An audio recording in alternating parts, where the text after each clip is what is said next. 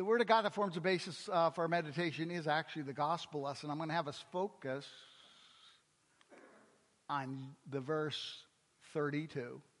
Were not our hearts burning within us while he talked with us? This is our text. Would you pray with me? Father in heaven, again, it is our privilege and opportunity to be brought together by you in this place where you promise to be with us, to teach us through your word, to confront us not only with the law, but the gospel, to remind us of your love for us and how that changes our life, not only when it comes to the direction and our purpose, but also when it comes to our passion. Bless us, Father, today, that the evil one would not rob us of the joy of salvation, which is found in you through Jesus our Lord. In his name we pray. Amen. One of the things I wrestle with the older I get is I don't want to be an old guy. But it's hard not to be an old guy because I remember stuff. When I was back in college, there was this contemporary hymn, or song, I'm not sure how many of you even know it. It starts out like this. It only takes a spark to get a fire burning. Those are the only words I know, 'cause I really didn't like the song. Not that there was anything wrong with the song. On a college campus doing youth work among kids, it was magic. Throw a guitar in there and having a population of young adults that love Jesus. It was a very powerful way of doing evangelism. So, in our text today, we talk about a spark, or maybe more appropriately, a sense of burning that lives in the side of the disciples who were on their way to and from Emmaus. I suppose the question I would like you to think about is, what kind of spark was it? What kind of fire actually got started? We talk about hearts burning, but that's usually because of acid reflux or something we've eaten. That's not what it's talking about here at all. Hearts burning it's talking about passion. It's talking about having a reason for being alive, for getting out of bed in the morning. It defines what we do and how we do it. I suppose I wonder, out loud, do you have a passion? Have you ever had a passion when it comes to Jesus? Have you ever had this sense of incorporating what he did for you to the point that you just couldn't be the same person you were before? I mean, sometimes when it comes to, any one of the number of celebrations in the church, Easter suffers from the fact that a lot of these stories you already know. What am I going to tell you didn't know already? What we're going to talk about today is this narrative that fits between the narrative of Jesus appearing to the disciples on Easter Eve and the week after. We talked about that last week. But there's something about what was going on with these disciples in the afternoon and hours of the early evening. Now, to get our handle around it, we do have to address a confusing part of language. Sometimes language can be confusing. At the very same time, it can bring about great clarity. As an example, in life, there are many flames, there are many fires, but there is only one true fire, and that's what we'll talk about today. Now, the Greek language is very similar in a sense to the English language, because when it comes to this idea of burning, it depends what we're talking about. I'll just use the English because I want to shorten the sermon. To kindle a fire. What does that mean? For me, it reminds me of the time I took my boys on a canoeing trip, gave them a pack of matches, kept one for myself, and said, "Let's see you start a fire, kids." Oh, my goodness. They thought that they could just put sticks on, light the whole matches at the one time and have a fire. I knew that wouldn't work because I'm a dad. So what did I do? I kindled the fire. I went and I found all this little dry stuff. Had a lot of it. Found real little small sticks that were dry. And I built this little teepee, little at a time. I didn't have big sticks on it yet. I just had the little guys. I put a lot into that fire before I lit the match. And when it lit, I went, had just enough wind so the fire could start and it could grow. Kindling a fire, that makes sense. But that's not the same as igniting a fire. When I think of igniting a fire, I think of taking a flare and throwing it on a pile of wood that I soaked with gas. Wow, immediate, intense, and hot. I tried it one time with just a match. That wasn't a good idea, because what ignites is not the liquid, it's the fumes. Wow.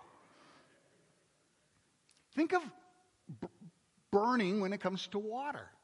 What word do we use? We use scalding. Boiling hot water that hits your skin, it scalds it.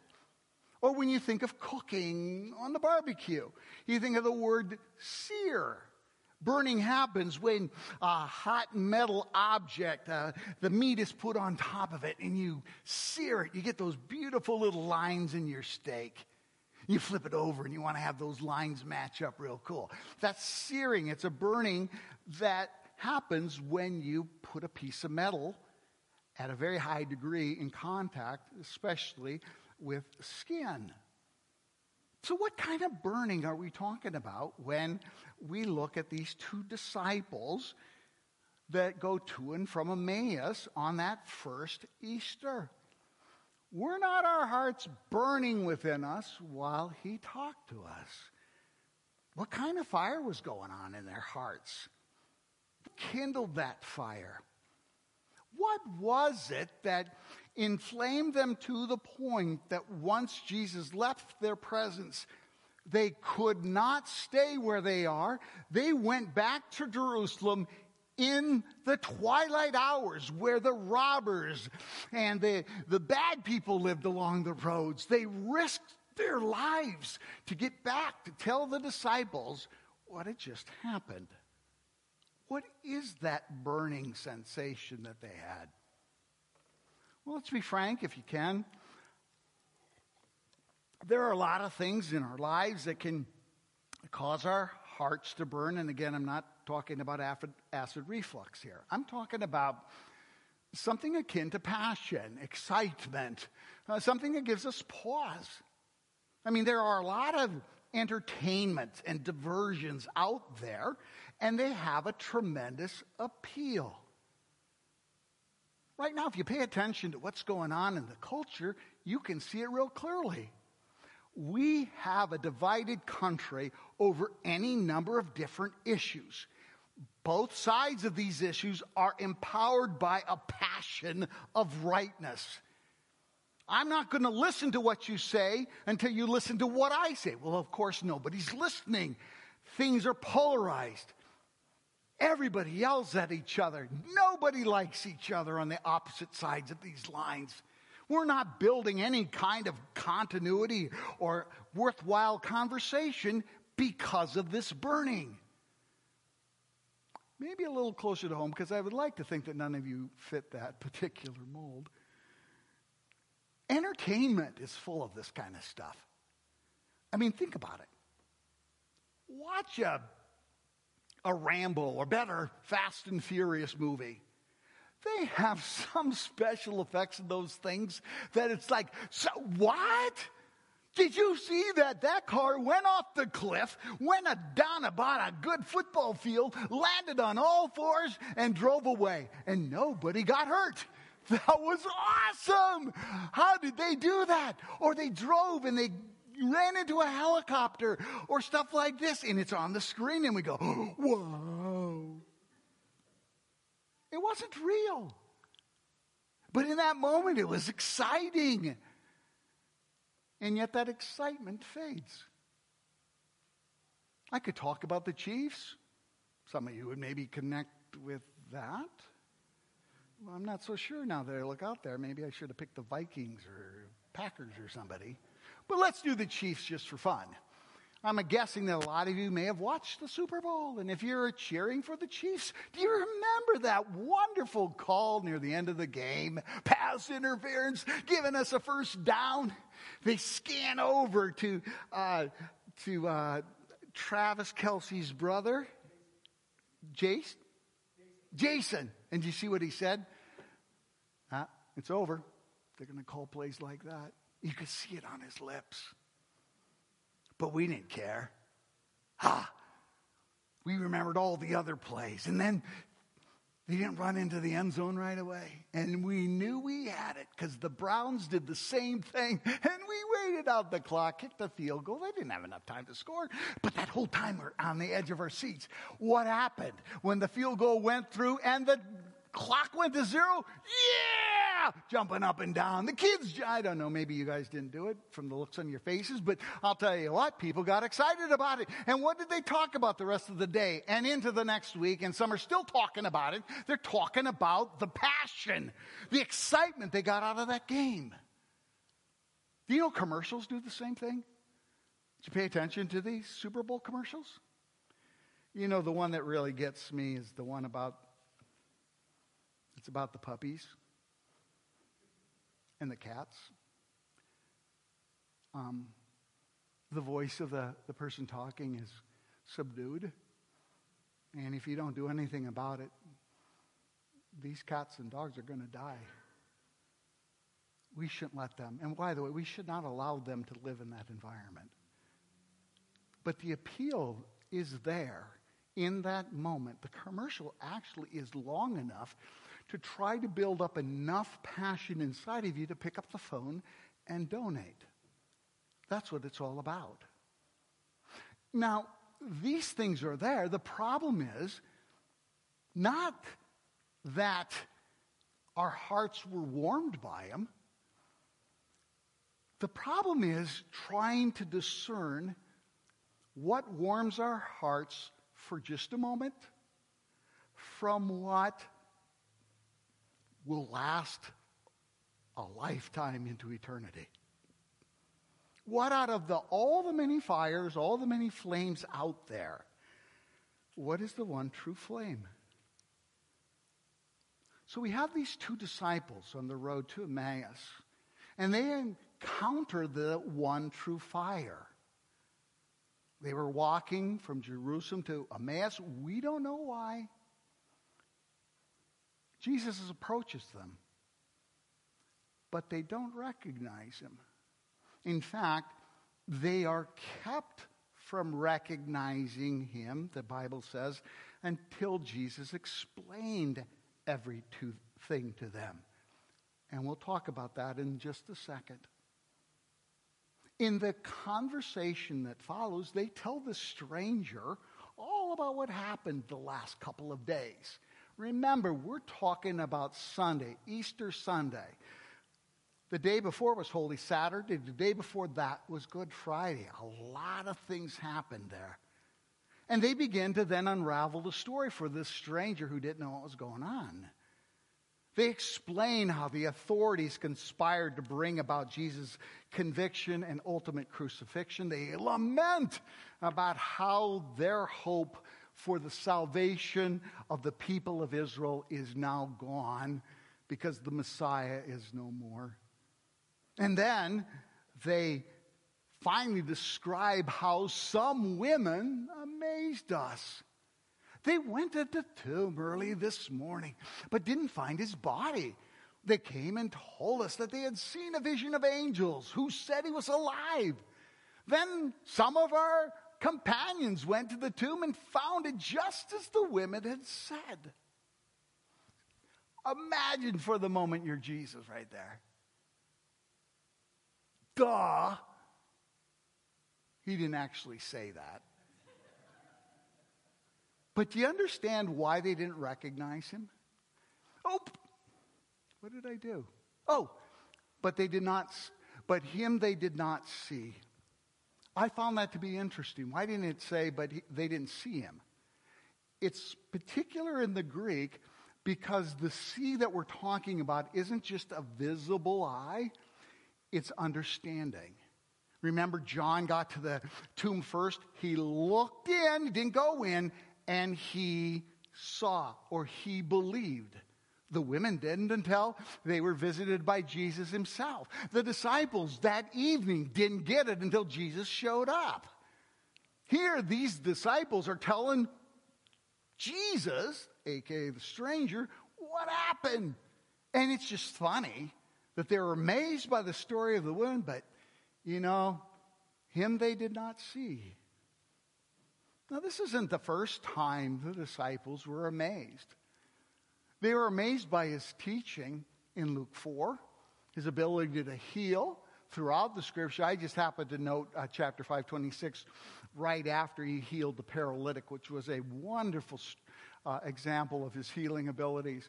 They were amazed at his control over the winds and the waves. Remember when they were out on the sea and they were buffeted, they were scared out of their gourd, and Jesus gets up in silence. They were amazed. They were amazed about his authority over evil spirits. 47 times in the Greek you have the word for amazed or amazement. And out of those 47 times, 37 of them are ascribed to the disciples or the crowds. The response to what Jesus did, the response to what Jesus said was amazing. What's interesting about Luke 9:43 is what comes right after it. While everybody was marveling at all that Jesus just did, i.e. the healing of the paralytic, he said to his disciples, listen carefully to what I'm about to tell you. The Son of Man is going to be betrayed into the hands of men. But they did not understand what this meant. When you compare the Gospels, there are at least 4 specific times where Jesus sat down and explained to his disciples, I'm going to Jerusalem. I'm going to be handed over to the chief priests, the teachers of the law. I will be persecuted. I will be crucified. And on the 3rd day, I'll rise again. And they didn't get it. They couldn't see it. There are 2 times in the New Testament where Jesus is amazed. First time is in Luke 7. Jesus was amazed, and I put that by the faith of the centurion so you'll remember what happened. The centurion came and said, I got a servant. And Jesus says, well, I'll go to your house. And he says, no, you're a man of authority. You just got to speak the words and it's going to be done. And he did. And the centurion believed him. And Jesus says, I tell you, I have not found such great faith even in Israel. He was amazed that a Roman centurion had this faith. But when it came to the people of Israel, not so much. And when it came to his disciples, and he was amazed at their lack of faith. Sometimes we miss the implication and the application of God's plan of salvation, even after we've been told again and again the same stories for the same celebrations, Christmas and Easter, throughout the year. We've been told, and yet we fail to connect the dots. This was also true of the disciples on the road to Emmaus that afternoon. Jesus told them where he was going, just as God had told the people in the Old Testament. That Christ was going to die, but he would rise again on the 3rd day. Well, here it is, the 3rd day in the middle of the afternoon. The women had told the disciples they had seen Jesus, but the disciples still didn't see him, and he was standing right in front of them. Now, what happens next is the source of the fire. Jesus holds a Bible class. And he opens up Scripture to them so that they could understand and thus see. I wonder, as a pastor, I wonder what he went to. Did he go to Deuteronomy 18? Here's the prophet Moses speaking. The Lord your God will raise up for you a prophet like me from among your brothers. You must listen to him. How many times did God the Father say, this is my son whom I love, listen to him? Echoing what Moses prophesied so long ago. Maybe turn to the Psalms. I don't know if you know this. This might get you. This is David writing hundreds of years before Jesus. My God, why have you forsaken me? We're talking 48 hours has passed between Jesus on the cross. And here this could have been the statement. They knew Psalm 22. Did they connect the dots that this was the fulfillment of David's messianic prophecy? All who see me mock me. They hurl insults, shaking their heads. He trusts in the Lord. Let the Lord rescue him. Let him deliver him, since he delights in him. Sound familiar? Jesus responds, Father, forgive them, for they know not what they do. Did he go on in Psalm 22? A band of evil men has encircled me. They have pierced my hands and my feet. It's right there in Scripture. I can count all my bones. People stare. They gloat over me. They divide my garments among them and cast lots for my clothing. It's right there. They didn't make the connection. The real question is, do you? He goes to Isaiah, maybe. That's where I would have gone. Surely he took up our infirmities and carried our sorrows. Yet we considered him stricken by God, smitten by him, and afflicted. But he was pierced for our transgressions. He was crushed for our iniquities. The punishment that brought us peace was upon him. And by his wounds we are healed. We all like sheep have gone astray. Each one of us has turned to his own ways. And the Lord has laid on him the iniquity of us all. Boy, if that's not the disciples or me, that I've gone my own way and I can't even see things anymore. Or the things of God that changed the world, changed me somehow or another, don't matter to the degree that they have in the past, I hope, or into the future. He was assigned a grave with the wicked and with the rich in his death. Though he had done no violence, nor was any deceit in his mouth. Yet it was the Lord's will to crush him and cause him to suffer. And though the Lord makes his life a guilt offering, he will see his offspring and prolong his days, and the will of the Lord will prosper in his hand. My goodness, if those were the scriptures, and I don't know what they are, I'm not claiming that I would know or speak for Jesus. It's this kind of talk, the connecting of the dots, the stepping back and looking at your life, not what was happening that Sunday afternoon while you're walking out of Jerusalem, away from all the disciples, to some town named Emmaus, mourning and grieving over what just happened. Even though the words were there, either out of Scripture or from the words of the women, they didn't hear it until Jesus opened their eyes to his word. And we know that the effect on the two men, and I pray on us,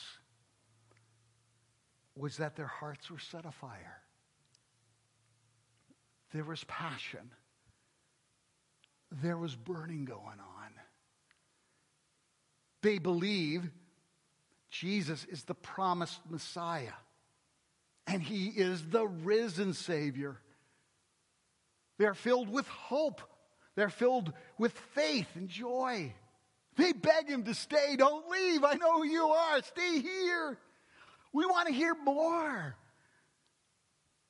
When he leaves, what do? They run to Jerusalem, 7 miles away at nighttime. Nobody does that.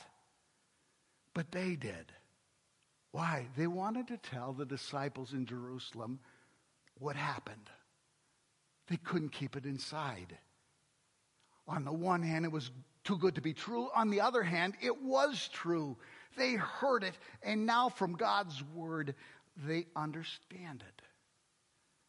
Sure, they were fearful. I mean, the rising of somebody from the dead, that just doesn't happen a lot. But Jesus, when he met with the disciples, did the same thing with them as he did with these two disciples. He opened their minds to understand Scripture. He gave them the Holy Spirit and sent them on a mission, a purpose, a reason, a passion to forgive and teach the forgiveness of sins to the world. Thus, Jesus opened their minds and warmed their heart as well. You see, life is not hopeless. You may have seen in our reading from Peter. Peter writes, we have been born anew into a living hope through the resurrection of Jesus Christ from the dead. What does that mean? It means that we don't walk alone to the grave. The risen Christ promises us, because I live, you will live also. I'm not alone in my life. I have been created and set apart for a reason, a purpose, for a message that is bigger than me, and yet a message that I can understand by the grace of God as it's revealed in His Word. So, when we go back to the old grind, we remember that He is risen. When we face, good one. When we face a seemingly unsurmountable problem in life, we believe He is risen. When we stand at the grave of a loved one, we have hope because He is risen.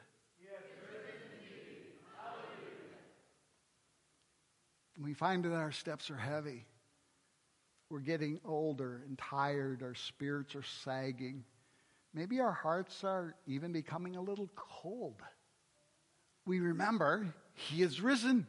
He has risen indeed. Once again, He walks with us. He speaks to us through His Word.